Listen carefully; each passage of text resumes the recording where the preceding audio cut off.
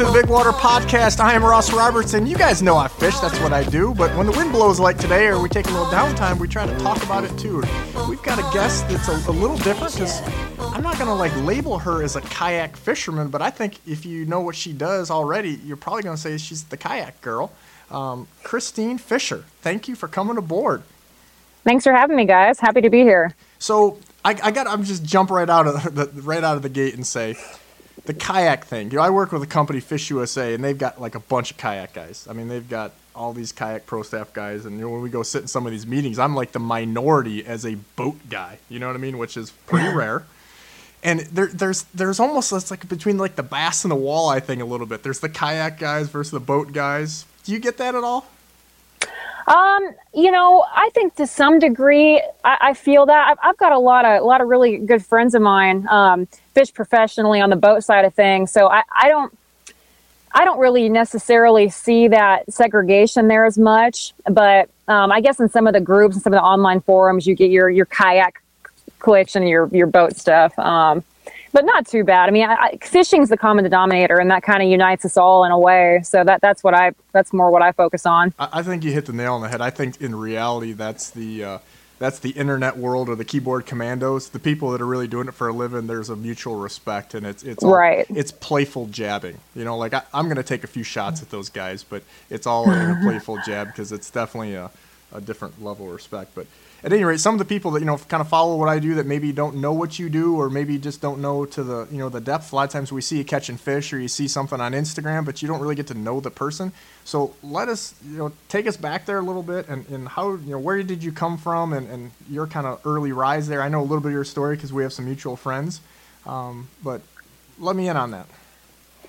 So I was born and raised in a small town in Nebraska. 800 people. And I was luckily brought up by a very outdoors oriented family. We fished family walleye tournaments. That was kind of a big thing growing up. That's my childhood revolved around fishing.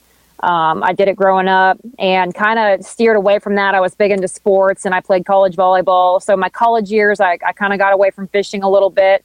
But then in my early 20s, picked right back up and worked in an outdoor sporting goods store. I was up the hunting manager, and I sold in fishing and in guns, and worked as a bow tech for a while. So that kind of became a big part of my life again. I bought my first kayak a few years after that because I saw a flyer that was brought into the bow shop for a kayak tournament, and I was like, man, this is kind of cool. I didn't know this thing existed. So I signed up. I took third, and from there I was hooked. And that kind of was the segue into me fishing kayak tournaments. I started qualifying for some of the bigger national stuff. And for the last 2 years, I've lived on the road full time and just fish in the national kayak tournaments and following the trails there and just kind of doing that. So I can see from the back seat of your truck there, you're kind of like me. I'm prepared for anything. I've got insulated suits, uninsulated, change of boots, change of that.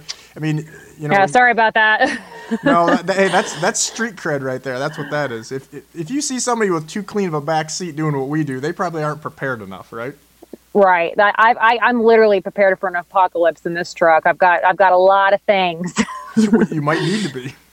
Yeah, I know. Crazy as the world goes on. So. Again, I don't want to throw things out there. I want you to tell me, but I had heard, kind of rumors that you made a big jump. You kind of, sold your house or rented a house or whatever, and you said, hey, I'm basically going to put my stuff up in storage. And and I've heard this story from a few bass guys, and you hear this story a lot of times from people, but then they don't make it, maybe 6 months or something, and they just, whether it's family stuff or money or all of the above, you've gone all in with this. I have. I was in a unique situation, and my whole life I've been wired a little differently. I've got the mentality that no matter what I can do, I'm going to fail probably 7, 8 times, but I'm going to get back up, and that 9th time I'll be successful. And I don't have kids, I don't have any pets, and so I was put in a situation to where I was able to do that. And I've always been kind of financially savvy in the means of understanding money, how it can work for you, and how to save it, and not be negligent with it, I guess is what I would say.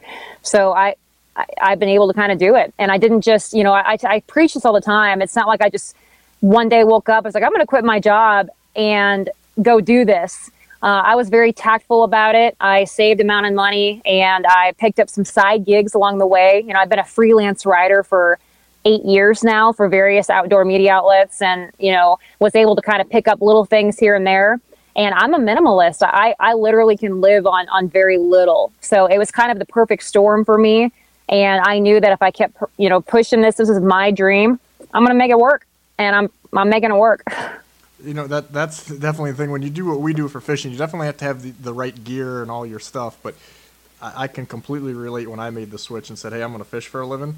You're going to have to give up some things. And your time is obviously one of them. You know, that's what you could do at the beginning. But not having to have all the crazy things is almost mandatory. I mean, because it seems like a lot of people I know that have a lot, you know, and again, I don't dissing on anybody for doing it a different way than I've personally done it, but if you have a trust fund or you came into it because, you know, somebody owns a huge business and they give you, right, some sponsorship because it's a family friend, those guys generally don't make it long term because I don't think they have, like you said, you said it in a different way, but the fortitude or, you know, the drive of knowing, hey, I'm going to get my teeth kicked in. Yeah. You've got to have the grit. It's grit. That's what it is. And I don't see that very much anymore. And so when you know, a lot of my solo travels, I came across people that I recognized immediately, that same type of tenacity and grit, and just, you know, that's kind of a dying trait. And it's really cool to see some people that kind of resurface a lot in this industry, because fishermen, I think, a lot of them are wired that way.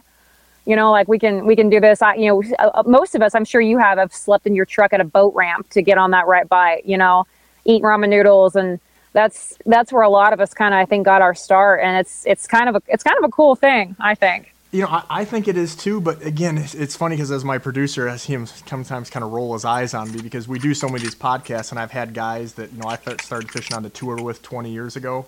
And, you know, they're like the one guy with, you know, he's now a rep, and we talk about these things, and it's really the same story in a different way or a different relationship, you know, how it relates to these guys. But, you know, talking with you, I can see it's kind of the same thing. And, you know, in full disclosure, I don't know you, you know, but yet really quickly, I can remember just looking at your social media feed the other day when we were going to kind of try to, you know, set this up, and several people I know in the industry said, hey, you need to talk with her. I was doing a podcast with the guys from Bassmaster, and they're like, you need to talk with her. Because to be perfectly honest, like, I don't want to get into this too much. We talk about a little bit later, but, you know, I'm selective on who I kind of, you know what I mean? I don't want to put somebody up here that's like not the legit deal. And as I was looking at that and I saw, you know, we talked on the phone and you're like, yeah, I'm on St. Clair today. Well, I live roughly an hour and a half from there and I was on the water. And let's just be frank, it was shit. So there was a lot of people that didn't go out that day. I know a lot of guys that think that they were tough, and I actually said to one of my guys that works for me, I said, you know, hopefully this doesn't come across wrong, but I said, hey, there's a chick up there in a kayak in St. Clair today, candy ass, you know? And yeah, you've got to have a certain level of, I don't care how talented you are with fishing, there's just a little bit of, like you said, you're going to get your teeth kicked in. We've done these podcasts with, you know, with professional athletes and people that are just really excel at what they do, and they all seem to have those same traits, like you said, and I don't think that those traits are a majority. They're definitely a minority anymore. I would think so too. Well, you know, I always tell people this. I think it's a universal fact that women have a certain element of crazy, right? Some women have that crazy. I'm glad you said it. I will. I don't care about that. Some women will key your car. They'll get super clingy or whatever. My crazy is that I'm that girl out there in that wild weather because the bite is so freaking good and I don't want to get off the water. And the weather was terrible. I mean, it sucked. I couldn't feel my fingers for hours after, but I caught back-to-back 5-pound smallmouth. I'm like, the last thing I'm thinking about is the weather.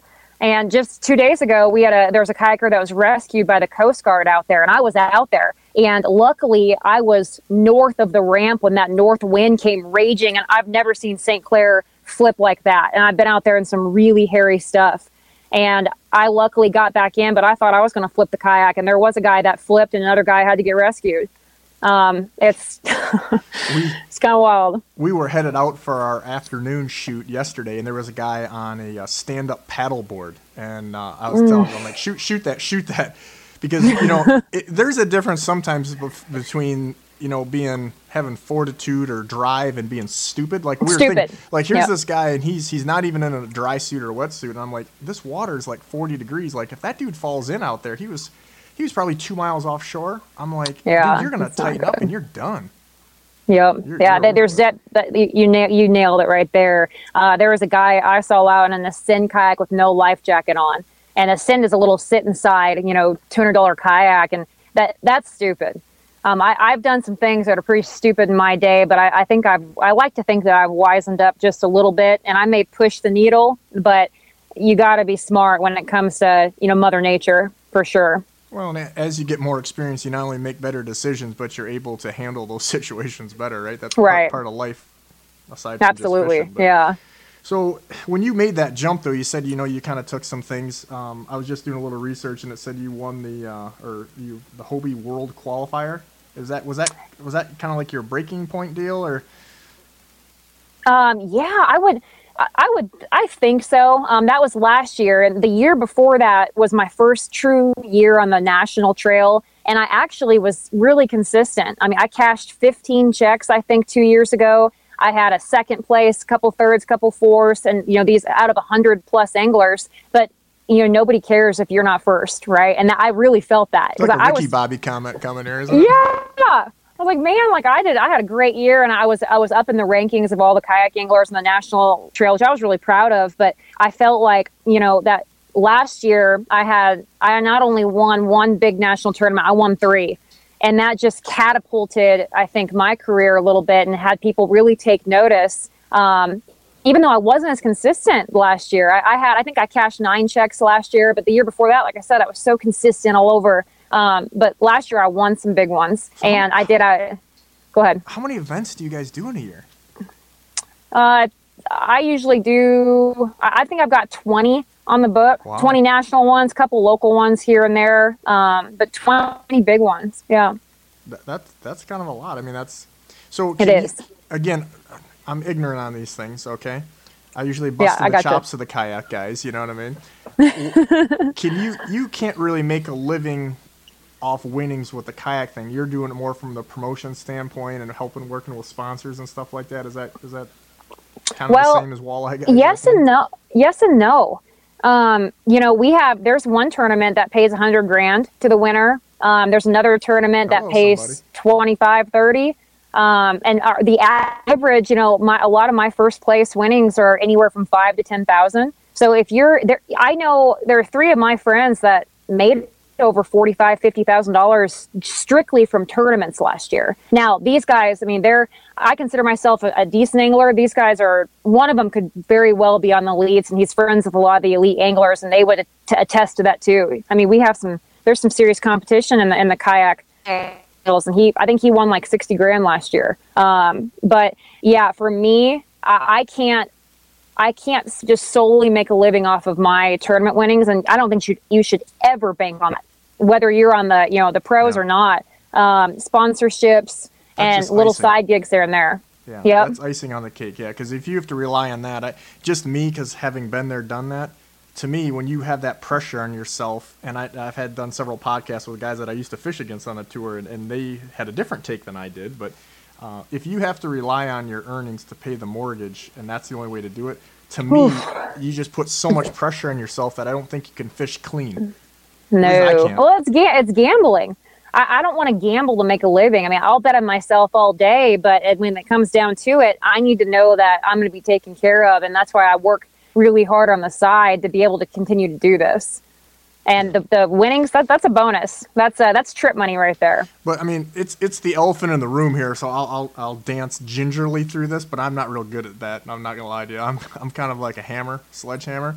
Yeah. I mean, I'm not a passive aggressive person at all. I'm pretty blunt, so feel free to throw it my way. Here comes a sledgehammer. So the winning was probably huge for you, just because of the woman stereotype.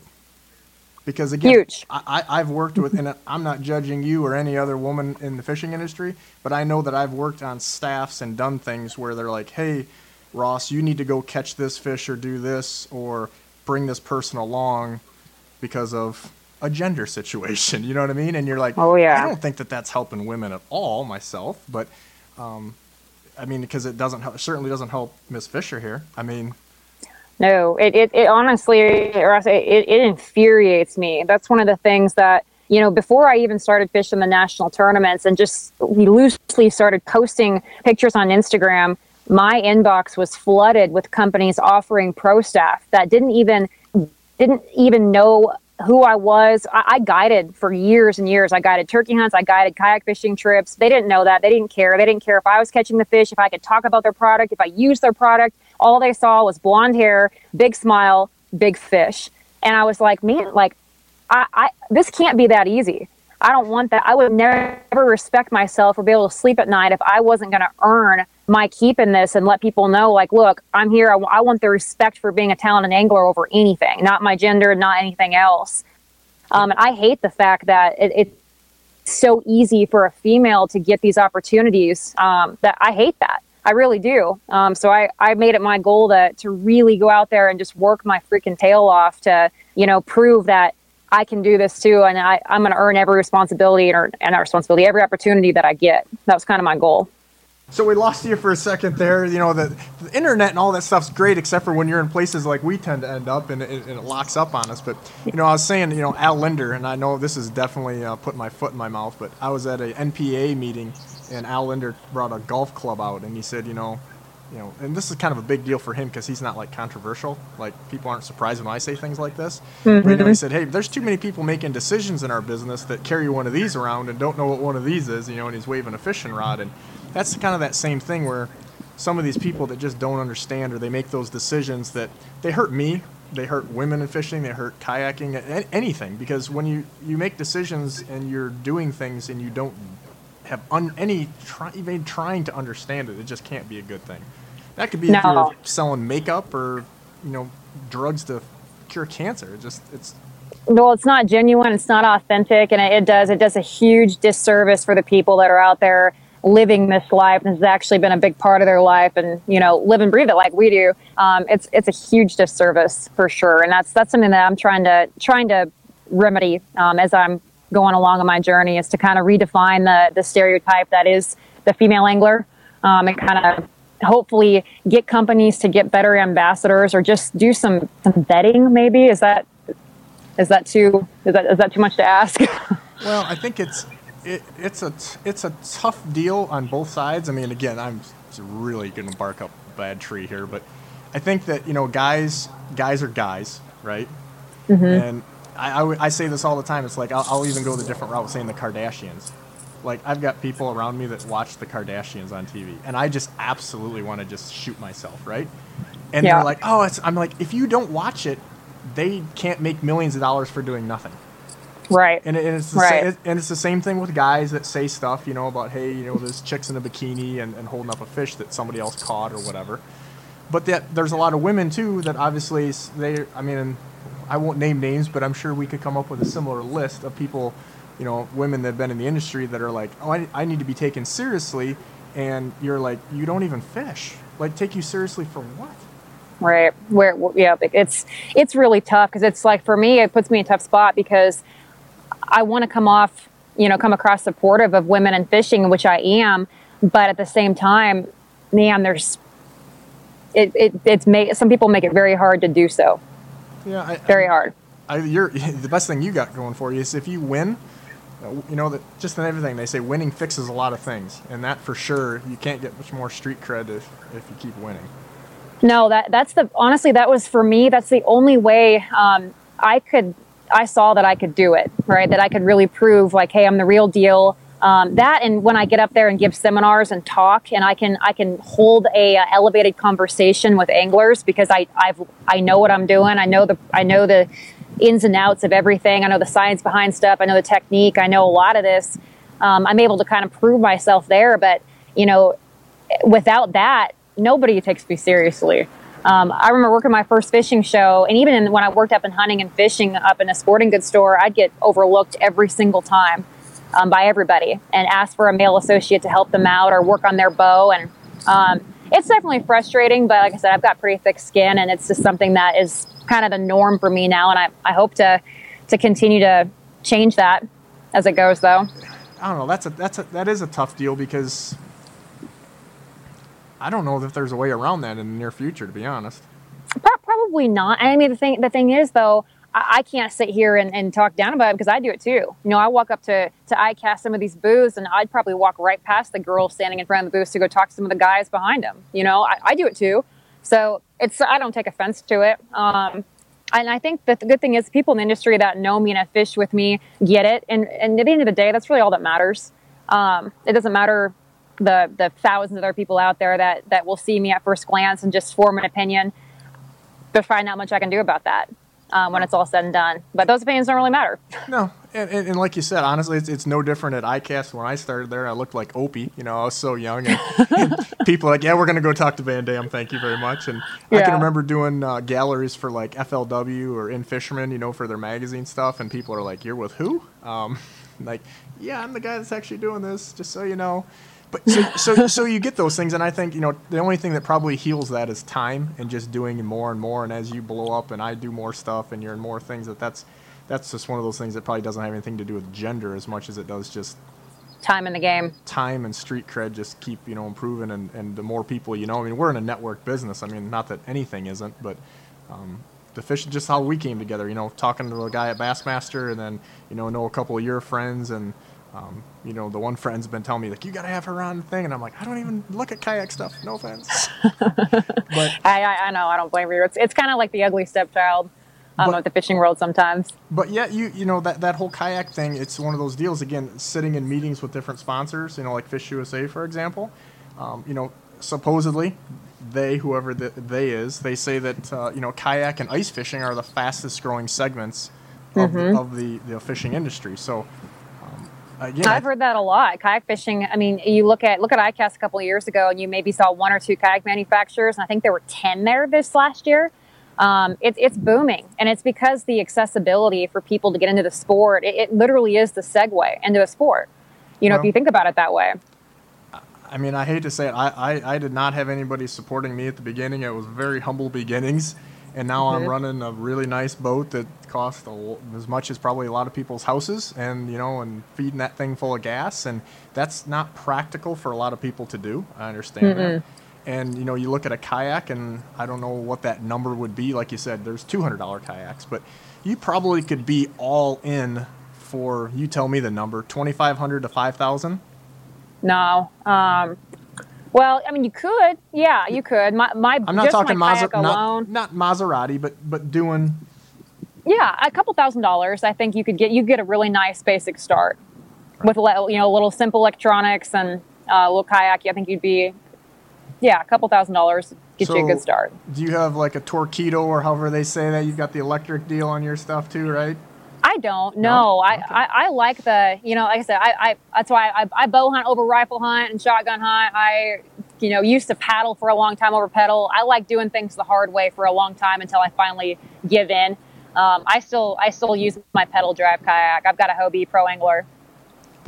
On St. Clair, some days I imagine that might want to rethink that some days, right? North wind. Oh yeah, man. I'll tell you what, if they came out with like a 15-foot power pole, that'd be great. I would have really could have used that the last couple days, but my legs definitely got to work out to try to hold my spot. I've got a 15-foot Talon on my boat, and I can tell you that I need every inch of that on certain days for sure. I did. I needed 15 foot would have been perfect for me. So again, just forget the woman thing, because that's the elephant in the room in this conversation. Let's just be real. But that aside, just somebody making a living fishing, because again, I can appreciate that. It's a 1% deal, if that, right? It's probably a quarter of 1% in reality. For sure. How? I mean, for you to do what you did, I mean, do you think that, I don't know how to even pose the question, but do you think it's easier to do that nowadays?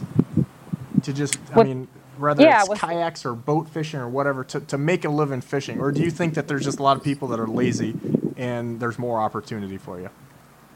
I think a little bit of both. With social media and several different outlets to make a living fishing, you know, you look at it now, you don't really even have to fish to make a living doing it. And that's why people see that opportunity and they're just, you know, delving into this deal because it's much easier nowadays.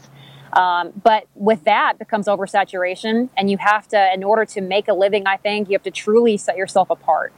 I think it's a little bit of both. So do you think that, I mean, it makes it tougher for, I think it makes it tougher for me, but the people that are not really fishing, like you indirectly, I know what you were thinking, so I'm gonna hit it head on. The people that literally don't go fishing, I'm not talking guys, women, whatever, but it's generally speaking a younger crowd that are making videos on YouTube that really either aren't catching a fish, or you look at them and like, you couldn't hit the broadside of a barn with a bait caster if your life depended on it. It's entertainment. Okay. That's what it is. There you go. Yep. So do you think that that makes it more difficult? Because it's like, I worked pretty hard to get street cred, you know, and be known that I'm good at what I can do. And now you click on some of these videos and you're like, you can't decipher garbage. Yeah, you can't decipher the good from the bad, but yet so many of them aren't even trying to have any fishing. Yep. That's a tough one because, like you said, it's I don't watch any of that stuff. I don't have time for that. But if you think about it, I think a large percentage of people on YouTube are people that aren't really out, really aren't spending most of their days on the water, you know, and so they're looking maybe more for an entertainment value or just some beginner tips or tricks. I know that there's a very young crowd that blew up a couple years ago. They got on YouTube early and now are doing baits and all that stuff. And I can't make it through 5 seconds of that crap. I can't. And I won't. That's not my. But they've done something right out there. And there's some people making a serious amount of money. So I guess here's a question that's not really controversial. But do you have any companies that are maybe, I don't want to say pushing you, or maybe people that came after you that say, hey, you know, hey, Kristen, maybe we could go over here and do this, you know? Meaning the entertainment videos and... No, but, you know, that's only because I vet my sponsors money does not buy me, if that makes any sense. I value my true opinions, my feelings, and how I portray myself and my authenticity are worth more than anyone could pay me. Like I said, I don't need much to live. So when it comes to sponsorships, I make sure ahead of time going into it that one, that's a product that I've used well before they even reached out to me, that I can put my name on, that I can back 100%. Two, I have a relationship with those people, and then we talk everything else. So there are things that I just do not do and won't do. I don't care how much you pay me. So no. I'm along the same lines, and I think that realistically, if you're not, you're going to be if you're going to stay in the business, because those are short-lived things. Those are short-lived. Yeah. They don't last. Yeah, I'm a long-term. I'm in it for. I'm a relationship person. That's a respect thing. I'm some old-fashioned in that regard, maybe a little bit. But yeah, I'm more of a long-term type of person. I'm not a one-night sponsorship type of deal. So I do a lot of vetting, and I make it known that there are certain things that I won't do because I don't want to do them. That's not me. It's not who I am. And I'm out here to be very transparent, very vulnerable. And I think that's more relatable anyway in the long term. And people get inspired by that more than anything. So I know some people that think highly of your fishing abilities at this point, and you're not like exactly an old person. So, you know, obviously you look at guys, you know, I don't know when prime would be for a fisherman. I think it's younger than it used to be, because you see some of these guys on the Bassmaster Elite series that are, you know, they're jumping on the electronics thing. Maybe they're just hungrier, although a small percentage, but they're taking on the Van Dams and the Swindles of the world and doing well. Do you think that, you know, did you get into the kayak deal because it's more accessible? You know what I mean? You don't have to have all these things, or did you just really like kayak fishing that much, or?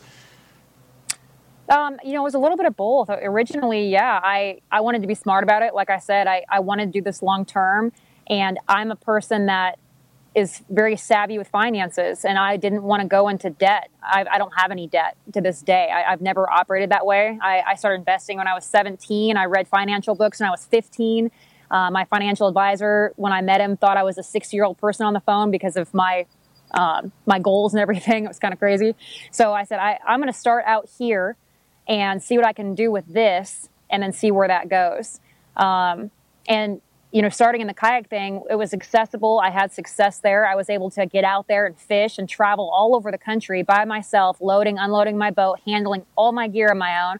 And that was really important for me. and I didn't have any overhead. So that was a really good start. But ultimately, the goal, like I would love to fish the Bass Opens one day, and ultimately, hopefully, one day, get my ass kicked for years, but then maybe qualify for the elites if I can keep grinding. That definitely is a goal for me. And now I have the ability to get into that, but I had to start somewhere. So the boat thing is definitely it's on the plan. It is, yeah, for sure. I mean, if you go to the Bassmaster Classic and you sit in the stands and you hear someone like Ott Defoe say, like, if you've got a dream and you believe in God, anything can happen. Like, how can you not get goosebumps and want to walk across that stage? Like, that should be a goal for any angler. I don't care if you're chasing walleye or anything like that. Like, how could you not be inspired to want to go and just achieve one of the greatest feats in all-time fishing, right? Well, that and the fact that I don't know what kayak things are like, not to beat a dead horse, but, I fished an awful lot of walleye tournaments through the years and even some bass tournaments and stuff. And you go to a walleye event and there's maybe, if you're lucky, 100 people, Now, granted, we're not talking about the classic or the championship, but it's, especially with the internet, it's probably even worse. I have been to the Bassmaster Classic many times in many different places, and it's an extravaganza. It is. I mean, yeah, it's cool. I don't know what the attendance numbers are off the top of my head, but I know that they're enormous and they're like a college sporting event. It is. I mean, it's crazy, and it's super inspirational. And I've wanted to fish professionally, like on that stage, for years and years and years. And that is my goal one day, is to fish the Bass Opens and hopefully qualify for that. Like I said, get a slice of humble pie for a long time, but I'm pretty hungry and I don't quit. So who knows? Yeah. I mean, realistically, there's just probably more money. It's probably a lot more opportunities, in a Bassmaster Elite or Major League Fishing or FLW or whatever it would be. They're bigger platforms at this point. Yep. Obviously, kayak stuff has grown a lot in a short amount of time, and it's more accessible. I can almost even see, like, the Bassmaster stuff. I mean, these boats are $100,000, and you get 2 miles to the gallon, and so I could see that, maybe almost not getting smaller, but maybe not having the growth that these other things do. Mm-hmm. Who knows what direction that's going to go. But so you like to fish, I like to fish. I primarily fish for walleyes because that's how what I'm known for and what I can make a buck, and I think I can catch one in a puddle, right? What's your deal? Because I see you got some pictures of some muskies. Obviously, you're talking Bassmasters Elite, so we're talking some largies, maybe some brownfish here. But I mean, do you have a closet deal with panfish or this muskie stuff, or? I'm a trophy hunter all day. I'm the person that goes out there in the worst weather and studies the behaviors of trophy fish, and will take that one bite over 100 type of deal. And muskie, that's pulling at my heartstrings. If I've got one day to do anything, I'm muskie fishing all day. And if I've got a tournament down on Chickamauga 1 week, and I have a week break, and I got to go up to St. Clair, that middle week in between, you better believe, weather permitting and the temperatures aren't too hot, I'm targeting muskie every single day. Day after a tournament, doesn't matter how tired I am. That is what drives me. It's my favorite fish to chase, and that's what I want to do all the time. Is that because of the elusiveness, or because they're just giants, or? I don't know if you've gathered this in our short little time talking, but I really prefer a challenge. I'm motivated by challenges, and that fish is probably one of the most challenging species out there. And they are. I mean, they're super elusive. You can go days without even moving one. That fish will mentally, emotionally, and physically break you, and I love that. I just do. That's the crazy coming out that you hinted at right there. That's the woo, crazy. Yeah. Yep. Crazy girl.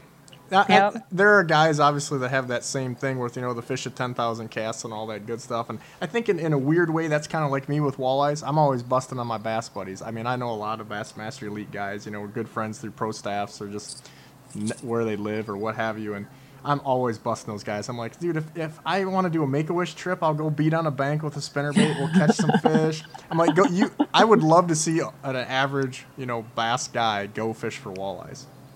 But don't the bass guys say that walleye are like bringing in a wet towel? Yeah, that exact term has been used towards me about 400 times. I don't know how many. One of my favorite shows that I do. Cliche. Yeah. And I tell them, well, I said, that wet towel is a feeling you probably won't feel because you probably won't be able to catch one because they're actually, it takes a little bit of skill. It does. You can't beat the bank. those guys, I always tell them, I'm like, you get all these big depth finders on your boat, but you can see the bottom everywhere you're fishing. There's a lot of truth to that. So I guess, one question would be, is if this thing didn't continue to work out for you, or maybe if you didn't get to this point, I mean, do you see, I think I already know the answer, but do you see yourself, doing something different, or could you, or would you just grind until somehow you made it in there, or continue to do more outdoor writing or whatever it would be? Well, like I say, I'm not a corporate oriented person. I've never had a desk job. My whole family is entrepreneurs. I have that mindset, so I'll never go to work for somebody else. I don't think I'll ever leave the outdoors industry.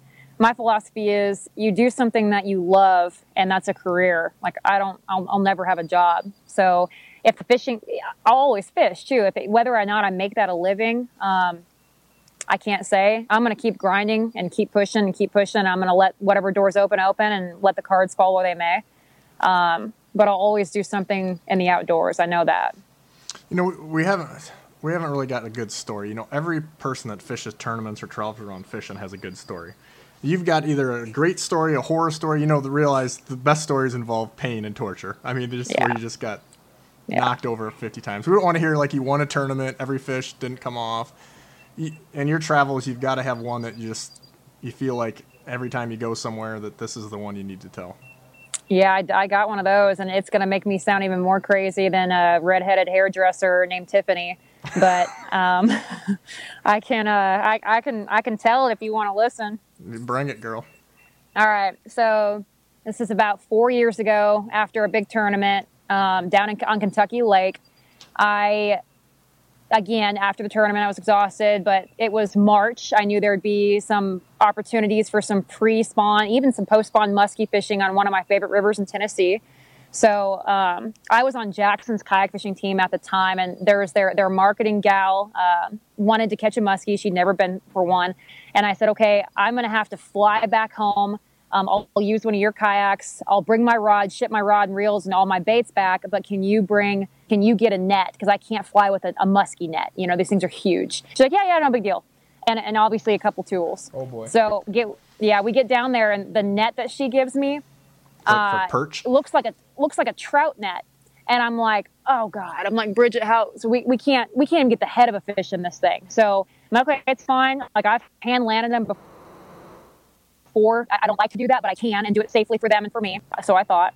So we get out there on the river, and it's perfect. I mean, like dropping barometric pressure. We got a front coming in. It's right during the peak major, and I just am feeling it. Working this big crankbait from Lungen Lures, and halfway through my retrieve, this giant river fish smokes it. It's probably a 46, 47 incher, real healthy fish. Get up to the boat, land it, have my GoPro running, and I'm like, Bridget, I got one. It's a giant.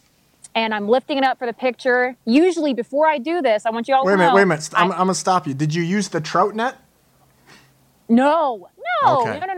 No. I said I was going to hand land them. And I've done it before. I don't like to do that, but I can. And typically before I even lift a fish up for a picture, I remove the bait. I always remove the bait. Oh boy, now I know where it's going.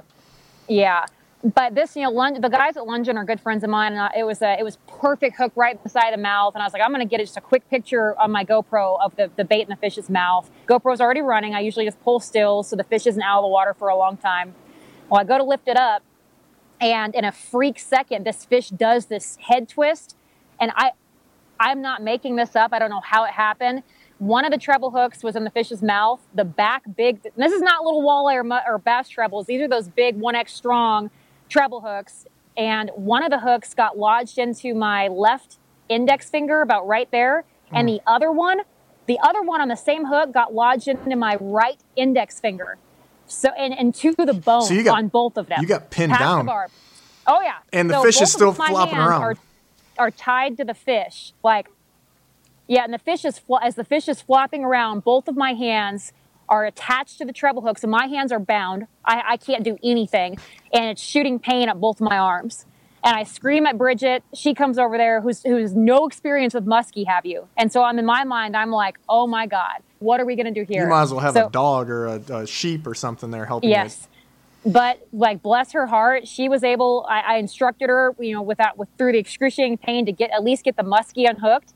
let the muskie go, and then I'm sitting there with these 2 giant treble hooks buried into my hands. And you can't do the line trick because both the hooks are going opposite ways and both my hands are tied. And she FaceTimes a friend, and he's like, "You got to go. I've never seen anything like that. You've got to go to the emergency room." And I'm like, "No, we're right at the start of the major. This big front's coming in. Like, the fishing's incredible. We're absolutely not doing that." Yeah. So I'm not going to the hospital. We didn't have anything on the boat. I didn't have any of my tools with me.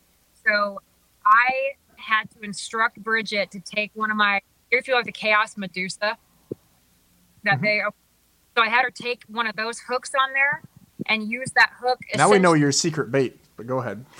That is one of my favorite baits, but I had her use that like a fillet knife and take the hook and start to slice my skin on my fingers to be able to pull the hooks back. And so there's like tissue and stuff coming on my fingers, and it took like 10 minutes to just keep flaying away to be able to pop both of those hooks past the barb out of both of my fingers one by one. And it was some of the worst pain I've ever had, but I ripped a piece of my shirt, tied it around my fingers tight, and kept fishing. Yeah, I'm not going to let you around a needle or anything. I could tell you stories about hooks and the same thing. And I had the same kind of deal where I had a hook in between the fingernail.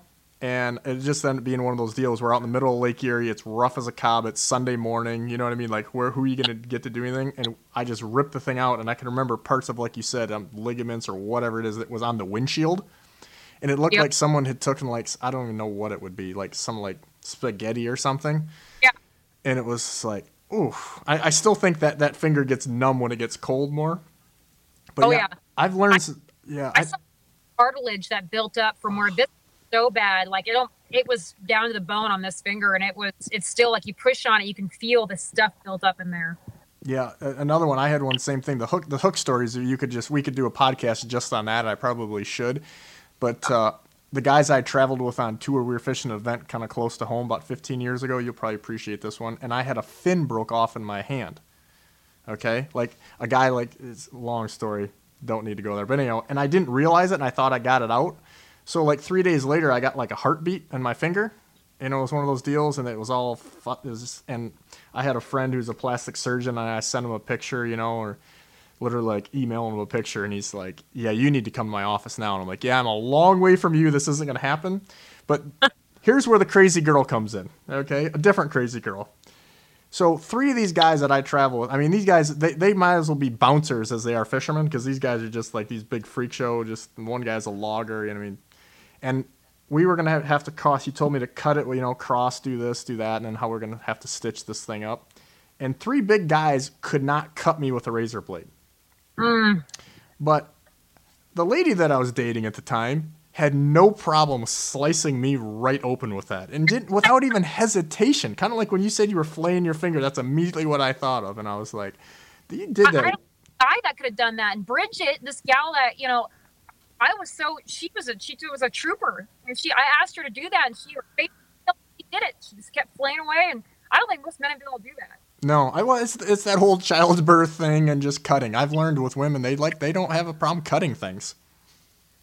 It's probably could insert a really bad joke right now, but I'm going to let that one go. I touch that one. I have my limits. Yeah, me too. But that's a really good story. I don't even know. We'll probably could just leave on that. I mean, so where have I misrepresented anything with Miss Fisher here, or where do you think that we haven't talked about that you're like, man, this guy's he's maybe a decent fisherman or something, but he's a terrible interviewer. Like he totally should have asked me this. Where did we miss the boat? I think it was good. I've got enough stories to sit around a campfire for 10 years, so we don't, need to necessarily get into all that. But I think we covered kind of the basics and hit some of the, I always like talking about the white elephant stuff because I don't have any issue with confrontation, and I that stuff is the, exhilarating topic out there. So I love talking about that stuff. I like it. It is. Some people, when it's their main focus, it's a bad thing, but bringing it up every now and then, it is real. Right. Yep. Yeah, absolutely. Well, I want to thank you for your time, because I know you got some turkey scouting to do, and we appreciate you giving us some of your time, and I'm sure we'll be down the road fishing together at some point, or run into you at ICAST, or who knows where. Absolutely. It was good having having to be a guest on the show, and I hope you guys get some good weather so you can get out in the water. Oh, the weather's the key. That's for sure. Yes. Well, thank you for everybody tuning into the Big Water Podcast. Fishing is what we do, but sometimes we talk about it, and we had a heck of a guest today who learned all kinds of stuff about kayak fishing and the fact that women, regardless if they fish or not, will probably cut you open and have no problems with it. I got more out of it than that, but it's a good reminder. It certainly is. Thanks again for your time. We appreciate it. Thank you, guys.